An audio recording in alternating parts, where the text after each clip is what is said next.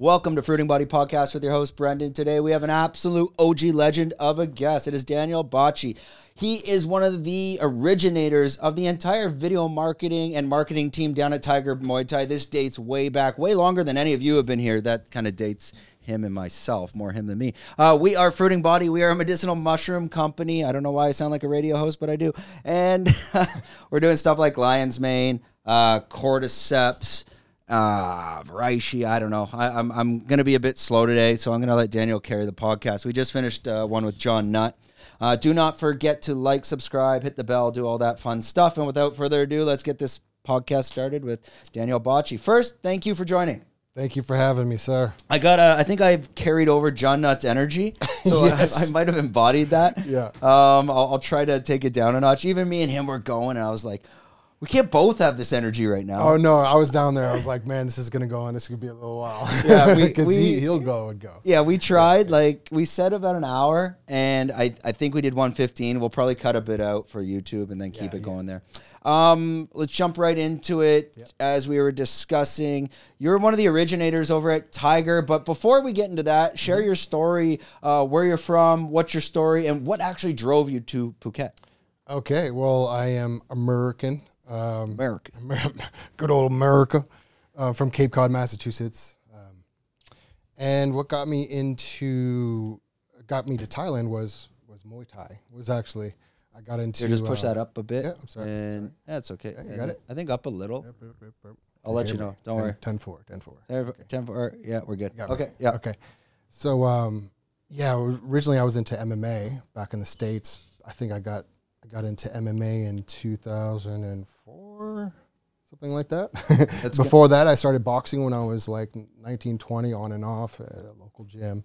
So I was always into like combat sports. And I remember my friend, Will Elliott, who's now the manager at I know. We've been best friends since we were kids. Oh, shout out Will. We were training today. I usually train with Saturday with Will as well. Yeah. So like I've known Will since we were kids. We've been close friends. We worked together, best friends.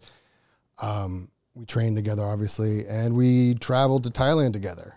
I remember this. Actually, a funny story is I was living in Florida for like 1 year, and he had saved up like $10,000 or something. This was in 2004, 2005 maybe. And he called me up and he was like, man, I found this website, this place called Tiger Muay Thai. He's like, training kickboxing. I never, at this time, even though I was into MMA, Muay Thai was still a new thing. I didn't even know where Thailand was. I'm like, Taiwan? Yeah, let's go there. Yeah. I didn't know much about it back then, and he's like, I found this kickboxing camp and da-da-da-da-da. Should I take this 10 grand and go travel? Or should I build this? He had like some idea for some type of like construction business. I forget exactly what it was, but I was like, dude, we're in our mid-20s. I'm like, man, it's one in a lifetime opportunity. Go travel and tell me about it. So he took my advice. He went there and traveled to Tiger Muay Thai and came back and told me the stories. And I was like, whoa, dude, I got to check that out. So the very next year, we worked together back home. I moved back to the Cape and worked with him.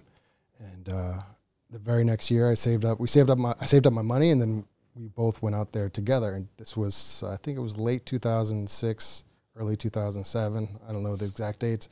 Long time ago. And yeah, it just completely blew my mind. Like, immediately, I've never traveled before this. I've traveled the East Coast of the United States. I've never even been to the West Coast. I've never left the country, so this was like, and back then we didn't have the social media like people do now, that you can watch YouTube videos for hours and you pretty much can, you're familiar with places before you even get there nowadays. Back then, we didn't have that. We had the internet, but it was like, you have. Yeah, it's a guessing game still. Yeah, guessing game. No Google Maps, like. I think we had Lonely Planet. Yeah. Like I had to print my maps out back then. Oh, yeah. Like my first trip to Thailand, I had to try to drive my motorbike and look at a paper map. It was ridiculous. Anyways, so it completely blew my mind from the time. This is right after the first coup of Thaksin when I arrived, and there was still military around. They had machine guns and it was a bit like intimidating, and they dropped us off at the Khao San Road, and just the whole experience of Thailand and meeting people from all over the world, and training the martial arts over here was just mind blowing. Were you just coming to train for health and fitness, and Well, I had back then. I was young and testosterone driven, so I was like, I'm gonna be the next ultimate fighter.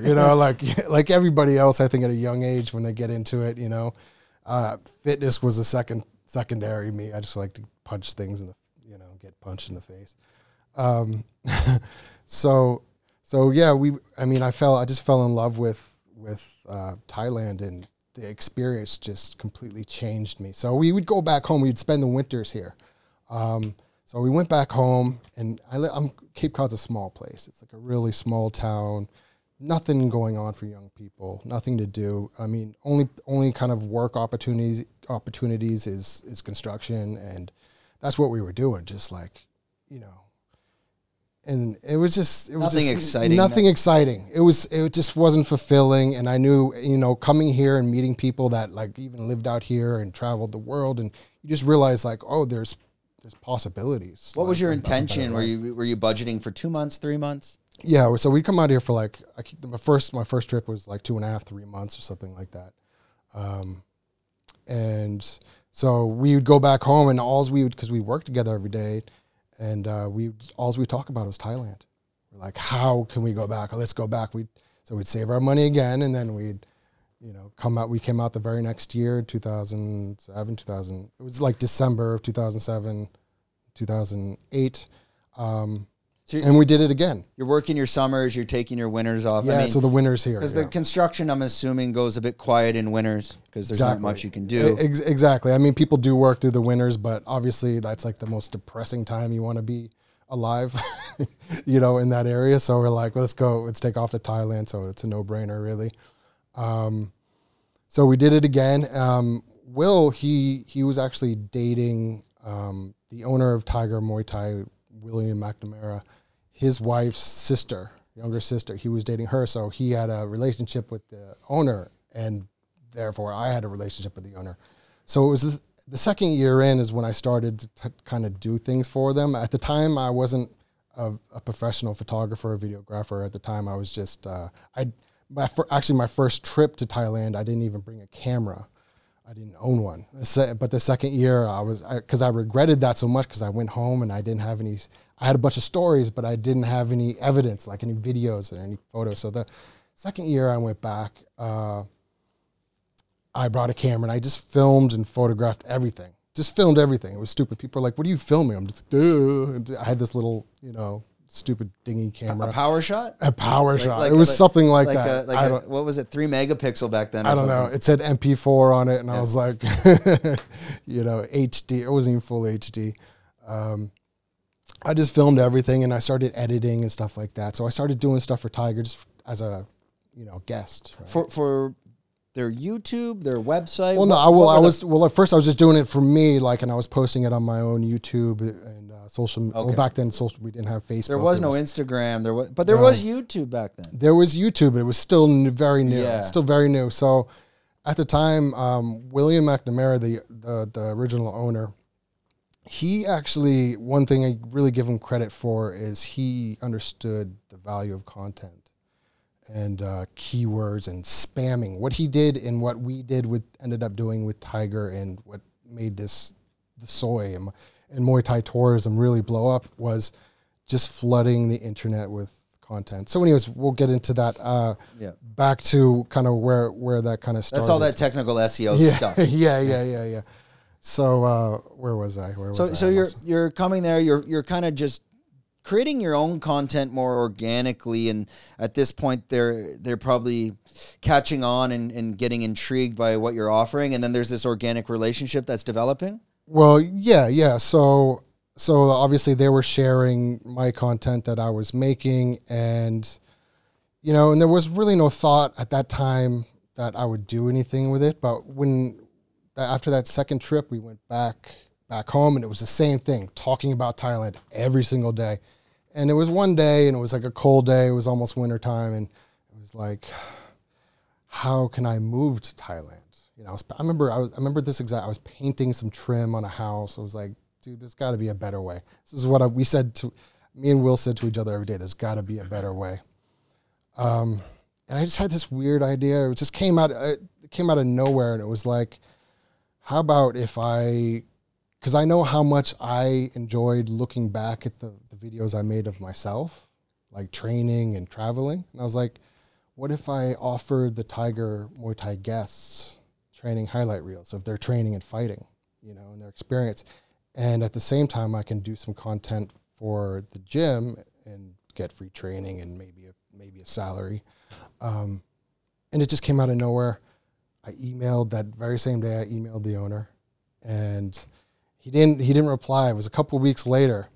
But what happened? We call William McNamara. His nickname was Big Mac. Okay, Big McNamara. He actually emailed Will because he actually offered Will the position to be manager before that, but Will turned him down for whatever reason. But once Will found out that I emailed Big Mac that I'm looking, he wanted to hire me. He's like, hey, your friend wants to come here and work for the gym. Would you like to come with him and be the Anyways, Will was not going to let me just move there on my own and him stay leave here. him behind. No He's way. Like, no. So I remember this like it was, yesterday. We drove down to the beach. He's like, I got something to tell you. He kept really quiet, and he's like, we're moving to Thailand. It was like, wow, life-changing decision, So that was just a few months later. I moved here in August of 2009. So you've been coming for about 3 years now. Yeah. So 2-3 years, and then I made the move. I'm sure a lot of people are in the similar situation now. Maybe they're 20 to 25 years old. They're in Cape Cod. They're painting right now.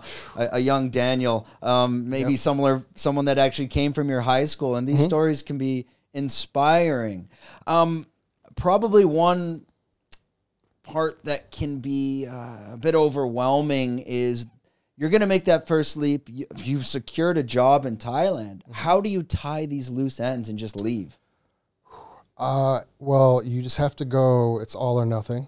I didn't, luckily at that time, I didn't own a lot. I actually, by the time I was 21, I filed bankruptcy, and I gave up all because I had a lot of assets at the beginning of my young life. And then anyways, wanted to get rid of that. I wanted to start fresh. Went bankrupt, so I didn't have anything tying me down.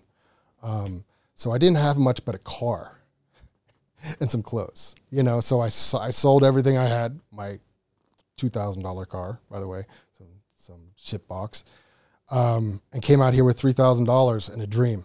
And I said I had to do it. I was 28 when I moved here, so it was like now or never. Because, after 30, it gets a little tougher. So if you're in your 20s and you're, just thinking, but don't overthink, like, what if it doesn't work? You have to sink or swim, and maybe you'll make it, maybe you don't, but you're going to get some experience from it regardless. And you're coming over here with enough, cash flow to probably keep you. And back then, 3,000 could keep you alive for probably 2 months. Yeah, it was right.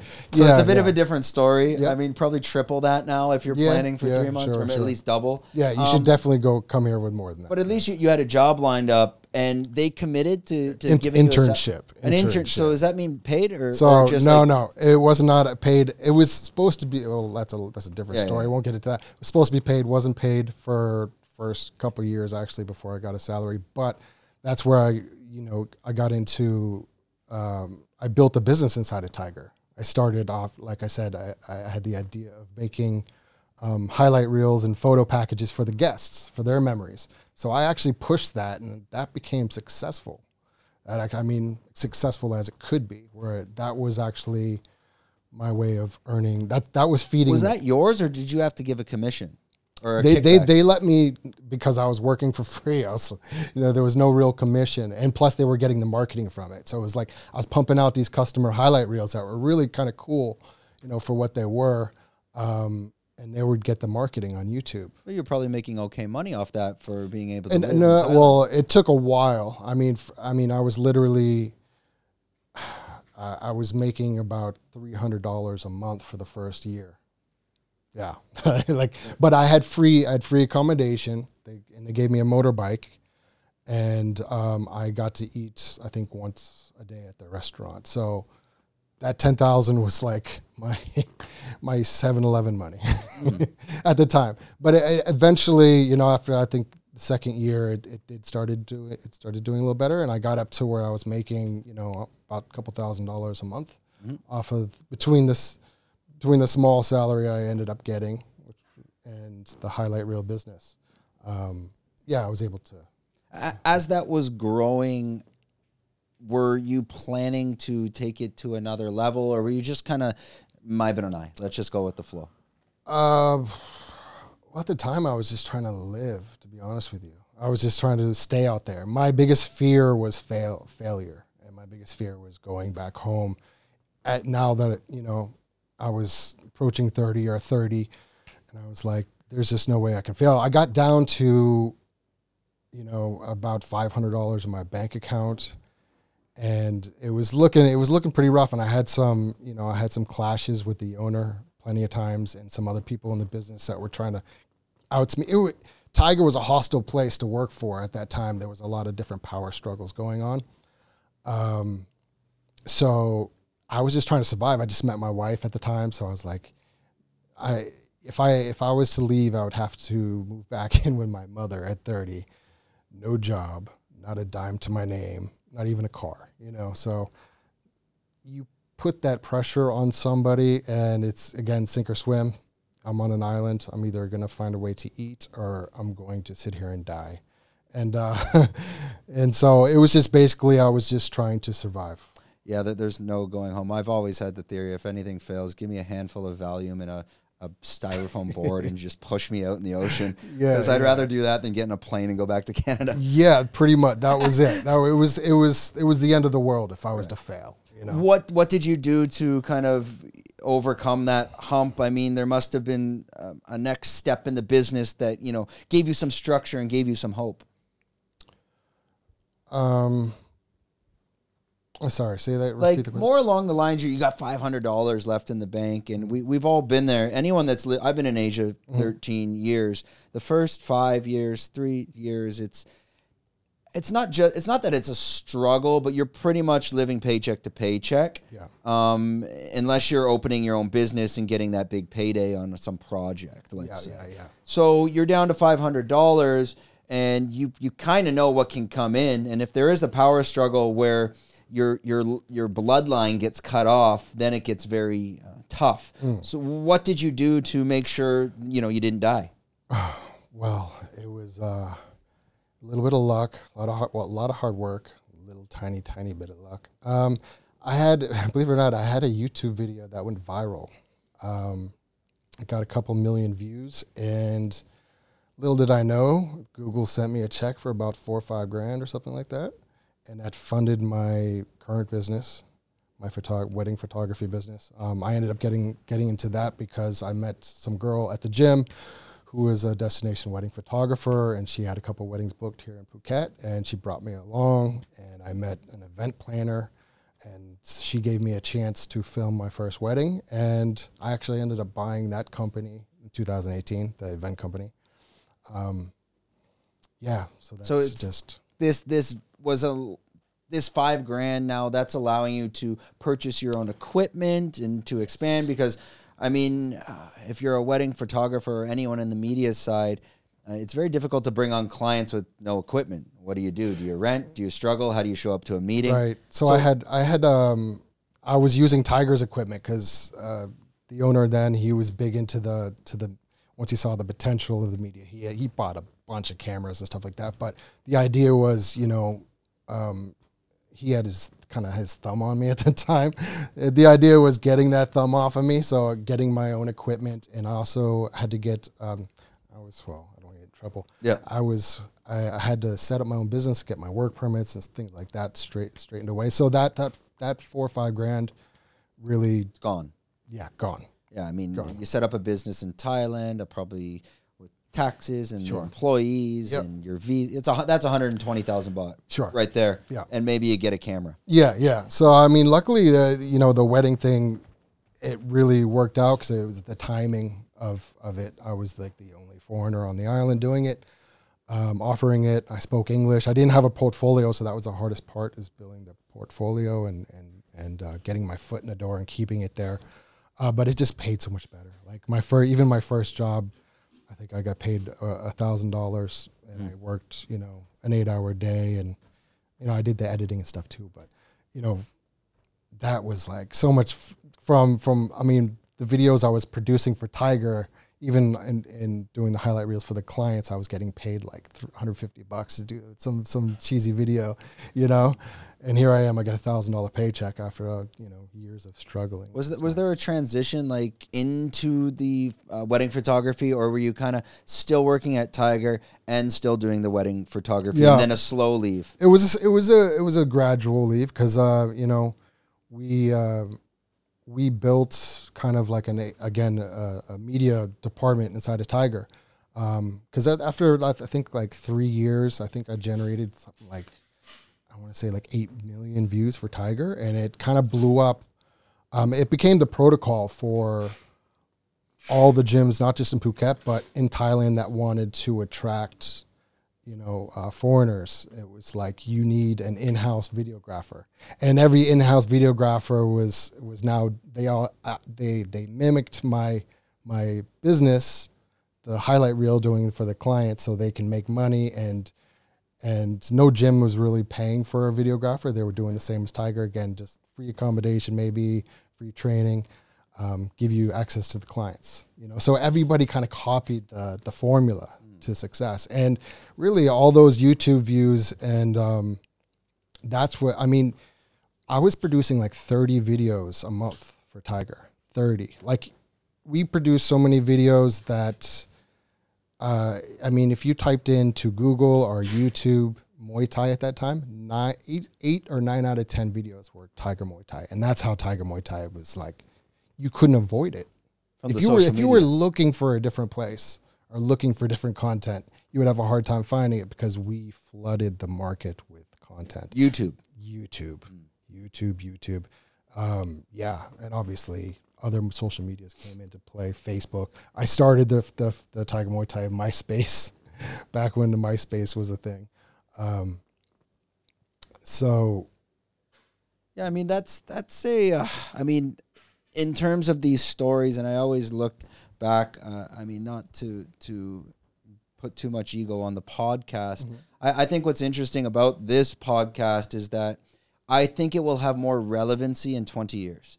Like, sure, someone that is going to be 8th generation Tiger Muay Thai videographer, meaning it could be the year 2030, 35, 40. Yeah. They'll come back and see this, and maybe there's something they can learn, or they'll figure out who you are from this video and be able to reach out to you. For those people that might look back, your experience at Tiger Muay Thai, what is like the biggest advice you could give that might, transition as a timeless piece of advice? Working, and that can be applied to working in Thailand. That's probably something it's more difficult to think about. Yeah, advice I would give. I think just advice as a videographer coming, not just Tiger, but in Thailand in general. Mm-hmm. There's always these hidden golden nuggets that you only get from experience that you probably can't even find online. Something that you experienced, you've been through, that you would pass on to that future generation. Well, it's always, I think with anything, is find something you love to do. I was fortunate to kind of stumble upon something I love to do. Well, not just with the Muay Thai, but with the photography. My father was a photographer. I kind of grew up with a camera in my face. But I didn't realize you can even make a living at it until I picked up a camera and looked into it. So you have to love what you do first. And I think if you love it enough, you obviously have to work hard. But if you love it enough, it will happen. That's pretty much the only advice I can give anybody, photography or any other trade in the world. Yeah, I mean, you need to have that passion to be able to get up in the morning as well. We were talking a little bit before, and that's why before the podcast, it gets confusing. Did we talk about that already on the podcast? Or sure. We were talking about building that whole AV team, and we were talking about you were the one that hired Jeff as an intern, and now Jeff, I think he maybe, I don't know if he produced and directed or if he was more just the videographer for Israel Adesanya's movie. To watch your apprentice grow up and become the master, how does that make you feel? Well, there's two parts of it. One, I'm super happy for him. He's always been a really cool kid, and he's a great talent. So I'm super happy he's gone on to have so much success. And then the bitter part is me. He's like, hey, that's supposed to be me. I would have loved to, been in that position too. And I could have too, but I kind of left the fight scene. But in general, obviously super happy for Jeff and his success, and he's had some really cool experiences, Yeah. What was the dynamic like, as you've created the video production department, the AV media team at Tiger, and you're watching the young guns come in. At that time was Jeff. You have to pass the torch. You said there was a lot of power struggle at Tiger. Was that easy transitions? Was there a lot of politics in play? Oh, there was lots of politics. In my department, there wasn't too much until like the end. It wasn't with Jeff. Jeff was, again, if you've ever met him, he's a super laid back guy. So he was always really cool, but there was this other guy. I don't want to mention people's names, but there was someone else that I hired as kind of like an intern to come in and, live the dream. And he kind of went for my job. But people forgot that the manager was my best friend from back home. So it was like, didn't really work out well for them at the time. But the dynamics, everybody worked together pretty well for the most part. It was just certain areas. It was everything in Thailand's run a little bit loose, especially back then. It's probably better now. So it was too easy to get away with a lot. You would have seen, especially back then, a lot of fighters come. And I know Bisbin was over at Top Team, but you would have seen that kind of next generation growing up in Tiger Muay Thai. Was there a difference in ego between the fighters back then compared to maybe the fighters you would see nowadays? Because back then, they probably were getting paid nothing. So I don't know if the ego could exist. Yes and no. It depends. The sport has grown so much. Yeah. It's kind of crazy, and the gym life is grown. I think now it's a lot more involved with people are more involved with fitness part of it. I think back then it was like early UFC days. It was like, who's the best street fighter, There's a huge difference between Muay Thai and MMA though.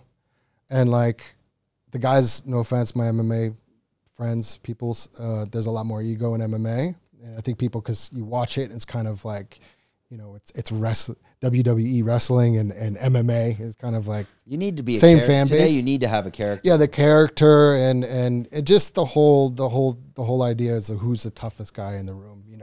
Where Muay Thai is, it's a super humble sport. If you meet a handful of professional Muay Thai fighters, they'll be the most humble people you've ever met. Quiet. They don't talk. They don't even look like tough guys. But the MMA guys seem to be a little bit more, they come in the gym, especially when they're new. After a while, most people get humbled after getting beat up a few times in the gym. You're like, I'm tough until you go to the gym and someone that knows what they're doing kicks you in the face. So I think, there was a weird dynamic at Tiger at the time because MMA was still growing and MMA in Thailand was still growing. At the time, it was like nothing, Will actually had the first MMA fight in Phuket ever at Bangla Stadium, when Bangla Stadium was actually on Bangla Road. Yeah. I think it actually might have been the first MMA fight in Thailand, by the way. He holds that. He's a very humble guy. He'll never tell you that, but I'll tell you that. Will Elliott had the first MMA fight in all of Thailand. Probably, right? Yeah. How did he do?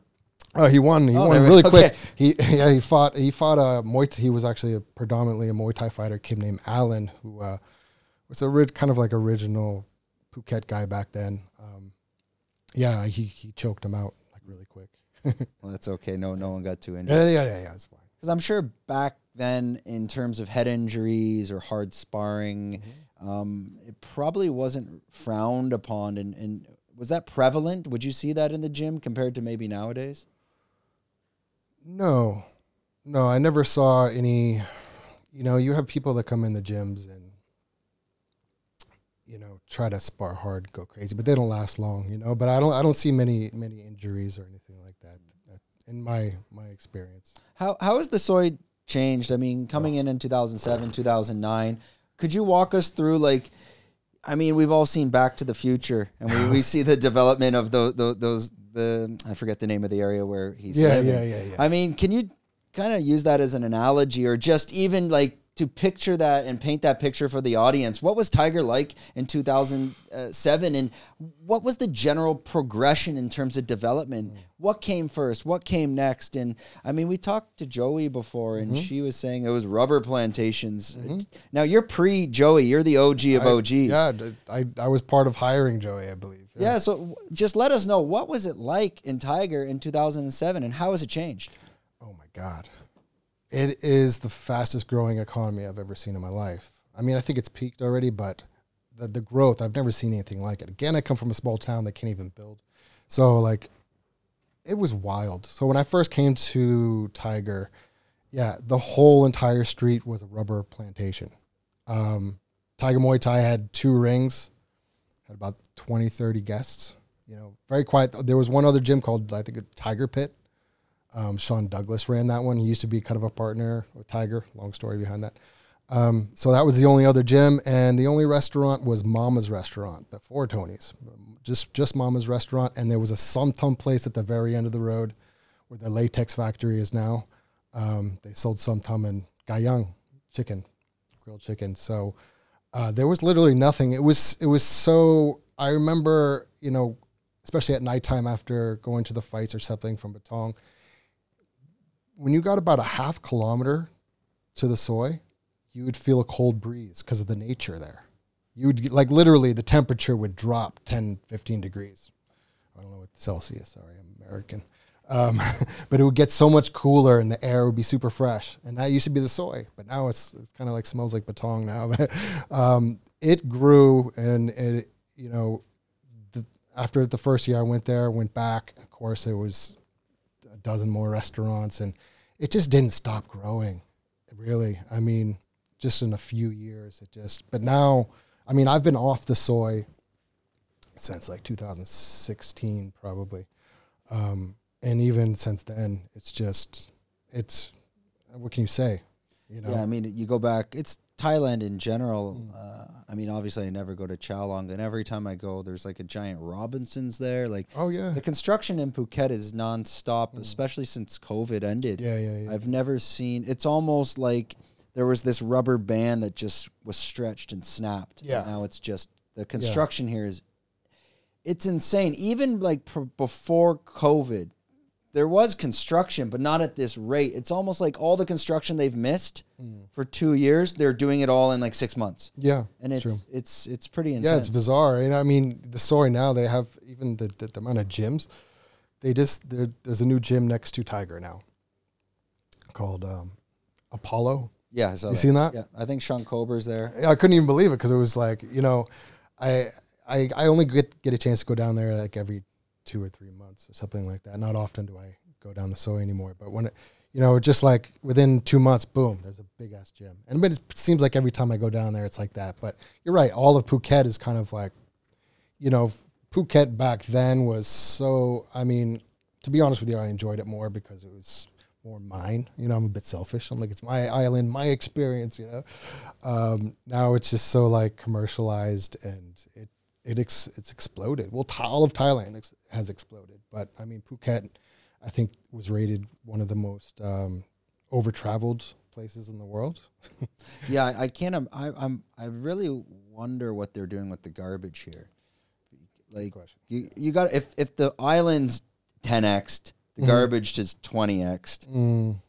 I don't know. I wonder where these landfills are. I have no idea, to be honest. I know there's one in Phuket town, and I don't know where the other one is. Maybe they who knows? Throw it on ships and sell it to China. Who knows? It's probably going right in the ocean water that you're swimming in. Maybe. when you came here and you're 28 to 30, I mean, obviously you're not coming with a girlfriend now. You're married. You have kids. Is it a Thai wife or? Yeah, Thai wife. She's I met her. So as we all know, moving here, and we'll keep this PG-13. You know, there's always maybe the first few years you were that young, strapping young lad that could go out for. I guess people that are looking to come here. We all have our experiences to share of. Maybe don't do that in your first 5 years. Can you talk? I'm kind of beating around the bush here without trying to even burn myself. Can you talk a little about coming as a single male? What is the experience like, and how did you transition and change into a married man with kids? Well, my wife found me very early. You're lucky then. Yeah, no, like literally, like I moved here in August 2009. I met her in December 2009. So as far as living here and being single, I didn't have a lot of experience, and I was super brokey back then. So it's like I'd take a girl to 7-Eleven, buy her some peanuts, like Tinder didn't work. No, we didn't have. Yeah, it was with no swiping left or right. Yeah. I've never done that before. Yeah. But you have to be careful. I mean, obviously, what people see, what kind of I don't like is the perception of Thailand and Thai women from abroad, or people that just come here for 2 weeks and stuff, because people go right to the red light district. So I guess my advice would be never go to the red light district to find a girlfriend. That's really it. Most Thai women are very sweet and genuine and loyal and hardworking people. I guess it's what do you expect to find at the red light district? I guess it's the same as if you want to go you get in shape and have a clean diet. Probably don't go to McDonald's either. Yeah, you don't go to McDonald's and the bar to. Yeah, so you gotta pick your poison as well. Sure.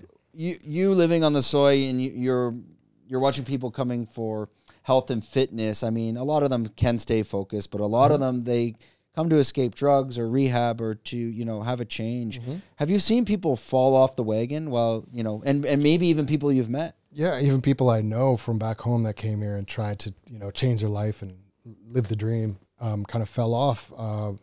If you have a drug or alcohol problem, this place could probably be a bad place for you, because everything's in kind of excess, 24/7. Debauchery is around the corner all the time. I mean, even if you come from a very sober, straight place and, state of mind and everything, this place could eat you alive, man. Yep. It really can. You can get lost in, the nightlife, and there is a lot of seedy stuff. There's a seedy side, with all the good, there's going to be all the bad, So if you're someone with an addiction problem, maybe this part of Thailand wouldn't be the best for you. It's definitely like Thailand, especially, people getting stuck at the bars. I mean, it's very easy. What's today? I think we're filming at 2 p.m. on a Thursday. It's very easy to be like, all right, I'm done filming, go to the beach and drink 35 San Miguel Lights. Yeah. And as you get older, I mean, I probably still do that, but as you get older, I'm probably talking about exactly what I'm going to do after this. Yeah. No, as you get older, the hangovers get rougher, and living in Thailand, there's no on or off switch. You really only have your own self-control, and you can watch people really go down the wrong path and come back. Yeah. I've had some friends that got really into the yaba. Yeah. And ice, and they were like just doing crazy stuff. I couldn't even. Yeah, and you can end up in a Thai jail, and that's one of the last prisons you want to end up in. Yeah, I think I didn't realize how rampant the yaba was in Thailand. I've heard a lot of stories I won't go into detail with. For me personally, I don't get it. It doesn't why do I want to be up for 4 days? Right. So I haven't fully understood it. But I guess it's more along the lines because it's so cheap and it's easy to have access. So if you don't, I guess these people, if you don't have money for higher quality nose drugs, let's or let's or even to be able to go out to the bars, I think yaba is 20 baht a pill, someone was saying, or 50 baht. It's probably even cheaper in some areas. This is why they kids, mostly kids and it affects, the poor end of the society here. But on the other side, there isn't a lot of like other drugs that you see. You don't see a lot of, opiate addicts and heroin, even though we live in the Golden Triangle. Yeah, no, you don't see that here. Yeah, you don't see they're a lot. exporting that. Yeah, they're exporting. Yeah, exactly. They're making money. Yeah, they're like, yeah. So Yaba is like the thing for the young people. But I seen a lot of foreigners come here and get mixed up with it, 'cause it's again cheap, and they're hanging out with these young bar girls, and these bar girls are into it because they kind of, a lot of the bar girls have to take these drugs to be able to stay up all night and drink and live the lifestyle they're living. It's between that and a lot of the laborers. They work in factories and construction. You see these guys, and they have to work in truck drivers. So they take these pills, and keeps them up for 2 days to get the job done. Yeah, taxi. I mean, that's why those white taxis, anytime I'm on a motorbike, that's the one. Like, if he's on my ass, I'm pulling. Like, I pull to the side. Right. Because, like, they'll drive up your ass and try to pass all traffic. Yeah, okay, one thing in Thailand is beware of the small trucks. Something about the small trucks, drug users, and race car drivers. Like, these guys, I don't know what it is. You see the 2-door, not the 4-door trucks. Little gray-looking ones. Yeah, the little shit boxes. They think they're driving a little hot rod. For some reason, these guys are so yoked up on whatever, and they drive like madmen. Yeah, I saw one. I was on my motorbike going to, I think I was crossing the bridge and leaving the island, but it's kind of like just past the airport on the highway, and there's a part on the road where it kind of winds. It's not that bad, and there's a guardrail, and I was behind this guy, and I just saw him like ripping. And the turn went sharp, but not bad. I mean, it's the fucking highway, and he just went right through the guardrail, launched, and just did like a somersault, landed back on the thing, and like I was driving slow enough to look by that like he was okay. I'm like, he'll be okay. Yeah. But that is what you'll see in Phuket, specifically in Phuket on the highways. Yeah. You will see these, like you said, these trucks. They're either wasted or on Yaba, and they are driving like lunatics. Well, listen, sorry, Thai people, you guys are terrible drivers. It's kind of like everything's so embedded in their culture because everything's sabai. And I have a lot of Thai staff that I travel with, and sometimes they'll have to drive because I'll have to work on my phone or whatever. And they drive like crazy. They're not on drugs. At least I don't think they are. But no, they're not. And they drive crazy too. And I'm like, but their philosophy is kind of like, I didn't die last time. So like, look, I'm still alive. Like, dude, no. But like, I want to live, man. I don't want to take these risks. Also what it is like education. Like back home, we had driver's ed, and we had to drive for a certain amount of time and have our permit and et cetera. They don't have that here. My wife, when she bought her first car, she didn't have a license yet. And they gave her the car, drive away. I still don't have my Thai license. I've been living here for 15 years. It's like, I know I need to get it. Well, it sounds so scary. It's like, you got to, not in a time management way. When you don't have time, it's like, okay, well, you show up at 8 and you might get it by 3. And if you miss your appointment, you go back 8 weeks later. I failed. That's what I did try it. I failed. And it was not the written test, but the computer test. And listen, how I failed is they asked me, what would you stop for? Would you stop for or not stop, but slow down? Would you slow down for an elephant? A cow, or like a dog or something like that. And I was like, well, maybe all, but if I was to choose one, I'd probably slow down for the elephant, because he'd probably mess me up if I went to, a little too fast. I don't want to scare that guy. But that was the wrong answer. The wrong answer is you slow down for the cows. Why? Because they're more skittish. Okay. Like the elephants are really laid back. I've driven past elephants, and it's just like, they're whatever, I'm bigger than you. They're not scared of a oncoming car. But the cows are very skittish, and the bulls. And I didn't believe that until one day my wife came home and half of her car was dented in. She's like, 2 cows hit me. I was like, get out of here. I thought she was hiding some terrible accident. But then you look at the side, you see all the fur on the side of the car, Like they kind of ran into her. They were chasing each other or something like that. And, they saw the car and they just, bam, right in the side of the car. Yeah, I mean, these big buffalo here, people don't realize how big they are. These water buffalo. Yeah. I hit one on my motorbike, and it was pretty dark at night on one of the main roads up here. I think it's the one that connects from Boat Avenue to that highway up there. Yep. And it was probably 10, 11 o'clock at night. I remember I was going quick. I was going 80. Jeez. And this is this was probably 6 years ago. So there wasn't too much development going on, and a buffalo was crossing the road, and it's so dark, and I didn't see him, and I saw him last minute, and I swerved, and I missed him where only my mirror hit his ass and snapped off. Oh, shit. And for sure, if you hit him, I would have exploded. Yeah. Like these things, what are they? They probably weigh more than a Fortuner. Yeah, sure. I mean, yeah, and they'll just sit in the middle of the road too. Like I've almost hit one directly. They're just in the middle of the road, in the middle of the night, on a dark road with no lights. So you definitely have to be careful.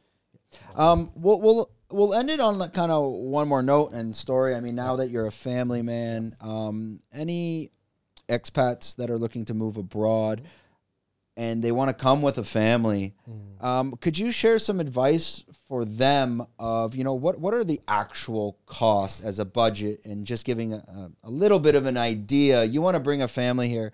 You want to have a family in Thailand. What's it really going to cost?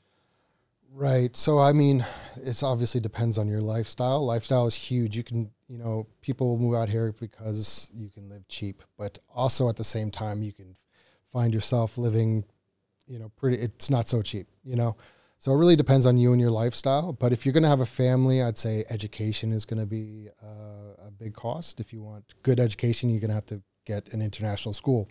My wife, she's actually the director of Head Start International. It's big cost savings.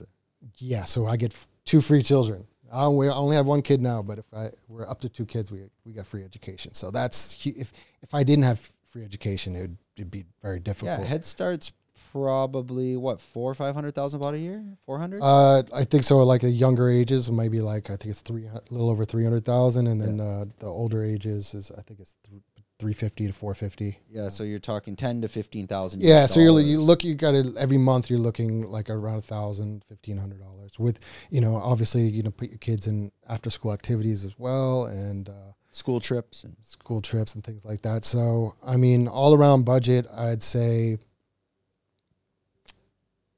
you probably want to be making 150 at the minimum a month if you have a kid. If you have 2 kids, 3 kids, you got to remember, you got to take out 30 to 50,000 per month per kid if you have them in international school. I know a lot of people that don't have their kids in international schools too, and that's fine if you're okay with that. There's like English programs like Kajunkiet that they do. It's much cheaper, but it's like a decent. Yeah, but it's still not that much cheaper. Like it's compared to like Canada where US education's free. Yeah. So if you have people back home looking to come over here, it's either you got to be coming with money or go be a teacher at one of those schools. Yeah, that's then that's you get free education. If you're a qualified teacher to work at an international school, I believe their kids get free education. Yeah. So that's one option. But if not, if you have a family, it's a little bit tougher. But if you're coming out here, if you're single or even married and no kids yet, then it really depends on your lifestyle. You can live as cheap as 50,000 a month to as much as 200,000. I found that the more money I made, the more money I spent. Pre-COVID, I'm not gonna say exactly how much money I was making, but just say more than enough. Well, the thing about Phuket is it's very easy to go have a 5,000 baht dinner every night if you want. Yes. And it's very tempting too as well. The reality is if you do that, it's not so much the spending. You're just going to be a fat ass and you're probably going to get wine and a beer and now you're an alcoholic. Yeah. So I mean, it's not that you can't, and there's always something going on, but I think realistically, for us, I cook Monday to Friday, and it's more or less like Food Panda, Grab. Like if I go on this thing, I'm just like kebab, burger. Oh, yeah. Like what else am I? Indian food. Like there's nothing. I'm not gonna order a poke bowl. Get lost. My girlfriend's like, order a salad. I'm like, I'll make a salad. Yeah.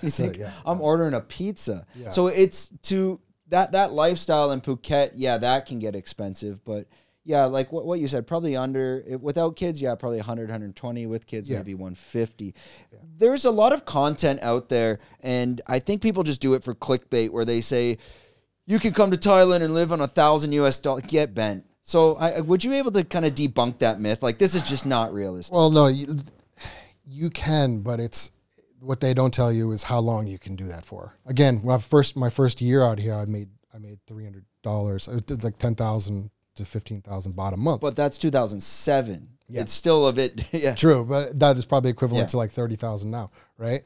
And you're not going to be happy in the long run. You can do it if you want to live the dream for 6 months. Go for it. You're gonna, you can have some great experiences. You don't need a bunch of money to experience the culture and live a decent lifestyle. But in the long term, you're gonna think about like health insurance. Having a decent place, eating healthier. Being healthy is expensive. So gym memberships, and I eat a lot of organic food now, and I'm big on the vegetables. So that gets expensive, and and you're going to get into a community of expats here that have probably their own businesses and better income. They're going out to eat, or they're going to the bars and the nightlife and stuff. You can't afford that. If you're making 30,000 baht a month, you're not going to the bars. What I used to do is I buy the Samsung, the cheap Thai whiskey, which was like 300 baht for the little quart. And I'd buy a Coke and I'd pour it in there. And my friends would go to the bar and I'd be like, I'll be there in 15 minutes. I'd just walk back and forth down Bangalore Road, drink the entire bottle, and then go into the bar. And I can only afford to, get one beer. So, there's ways around it, but you're not going to be happy long term. There's no way. No, I think most people, again, that have moved to Asia have the same stories.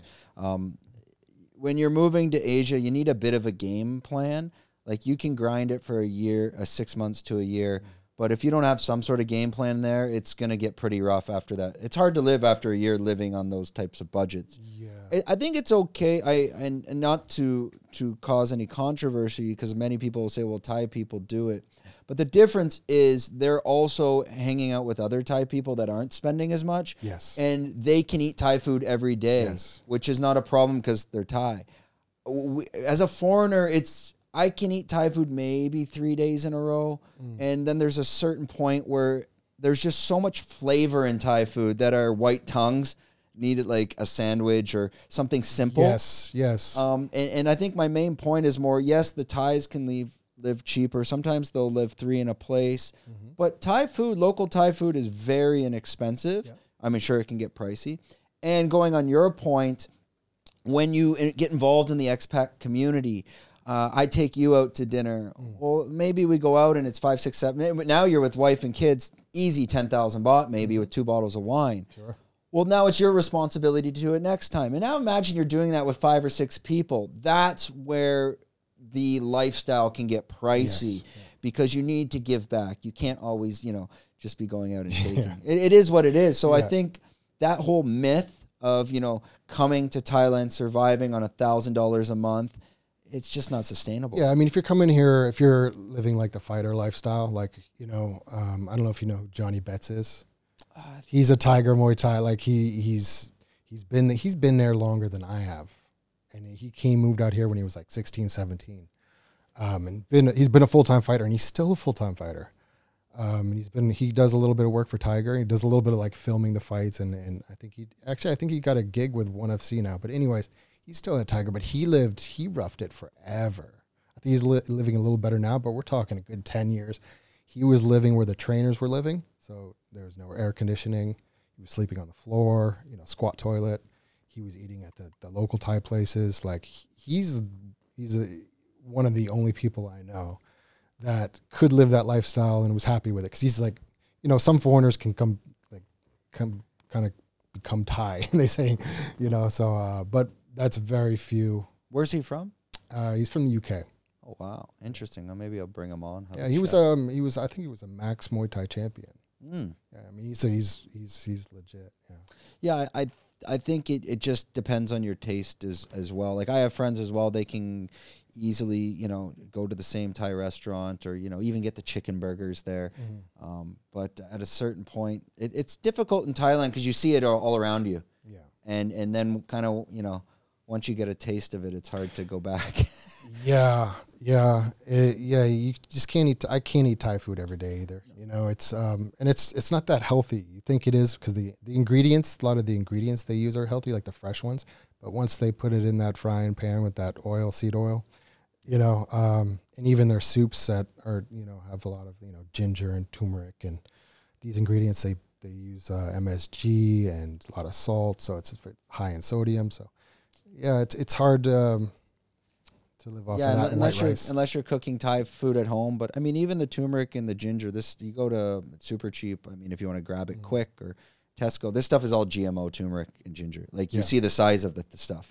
Ginger should not be that big. It's like I mean, you go to Tesco. I swear the carrots get bigger every time. Yeah, like some of the carrots are that big. So I mean, this is clearly GMO. So even if you think you're eating healthy, who knows? And even are you vegan? Are you eating meat or? No. Well, I do eat meat. I'm definitely not vegan. I couldn't do that. I just don't think it's the answer. But I am probably 90% vegetarian. You know, I whatever's healthy for my body, I put it in there. You know, I try to, and I think a lot of, you know, also people's bodies are different. I have a hard time digesting too much meat. My body doesn't process protein very well, so I'm actually, despite these guns, I don't get a lot of protein. You know, and I'm not a big believer in protein either. So, yeah, about 90% vegetarian. Well, it's where are you getting your meat if you are getting it? I usually go to like Tops Market. Yeah, I'm sure Tops you're probably gonna get.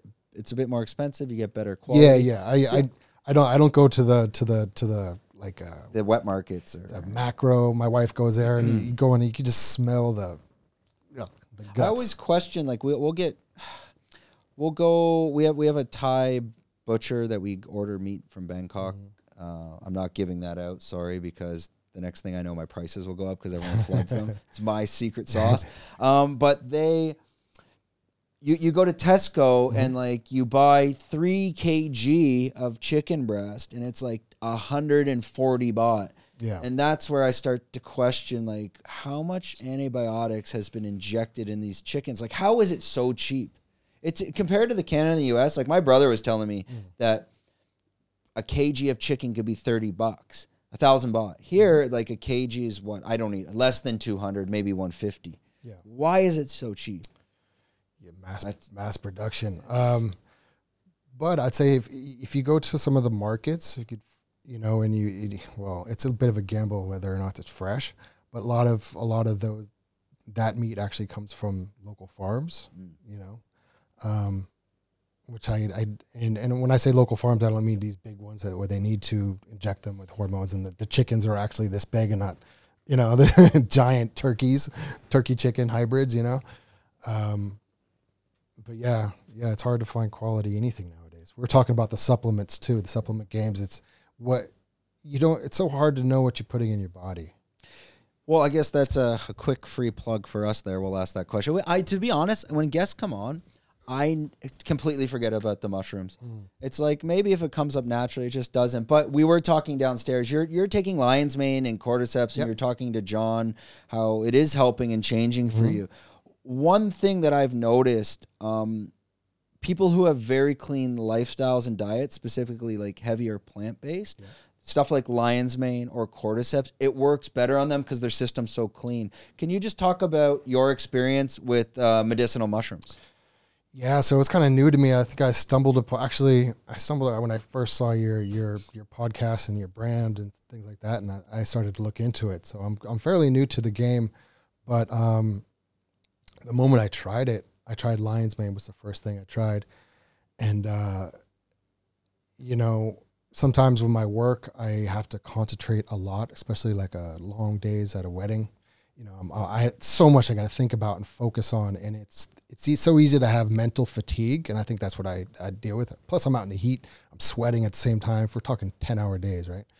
And I remember the first time I took lion's mane on the job, I was zinging. like, wow. And I was super creative. Like and I didn't have to think about it. It was just coming. And like you said, words were coming out of my mouth that I don't know where they were quite coming from, somewhere in my brain, you know? And I was just way more productive. And I was like, wow, this is great. And then, so I looked into obviously the other ones like cordyceps for training. And that was really great for my cardio, you know. Are you doing high intensity running or? No, I'm still training a little bit of Muay Thai. Actually, I'm just starting to really get back into the Muay Thai, which is hard when you take so much time off. And now I'm 40, almost 43. So I don't exactly have the stamina and the energy or the time to be that fit anymore. So getting into Muay Thai is actually quite, even though 20 years on, it's quite intimidating to get into a Muay Thai class with a bunch of young guys. You can feel the cordyceps. Like I find, like if you're doing pad work and you're doing, I don't know, like a 3-minute round, and you know where your lungs burn out. Are you feeling that extra burst? That's what I try to explain to people. Yes, it's just like an extra. It's not like I don't really feel like a boost of energy. It's not like, you know, drinking caffeine. It's more of like I just get pushed a little bit more with my lungs. Yeah, you're right. Like you know, you can just go that extra minute without burning out. It's kind of like I find on the high intensity side, and especially pad work, and this is what a lot of Muay Thai fighters will tell me. It's you expect the burn to come and it doesn't. You're like, I should be a bit more gassed right now, and it just it gets delayed almost. Yes, it's just like a delay, and also the recovery is a lot better. Like between rounds, you know, like normally I'd still be exhausted, like getting into the second round of pads. You know, like you only get like that minute or two break.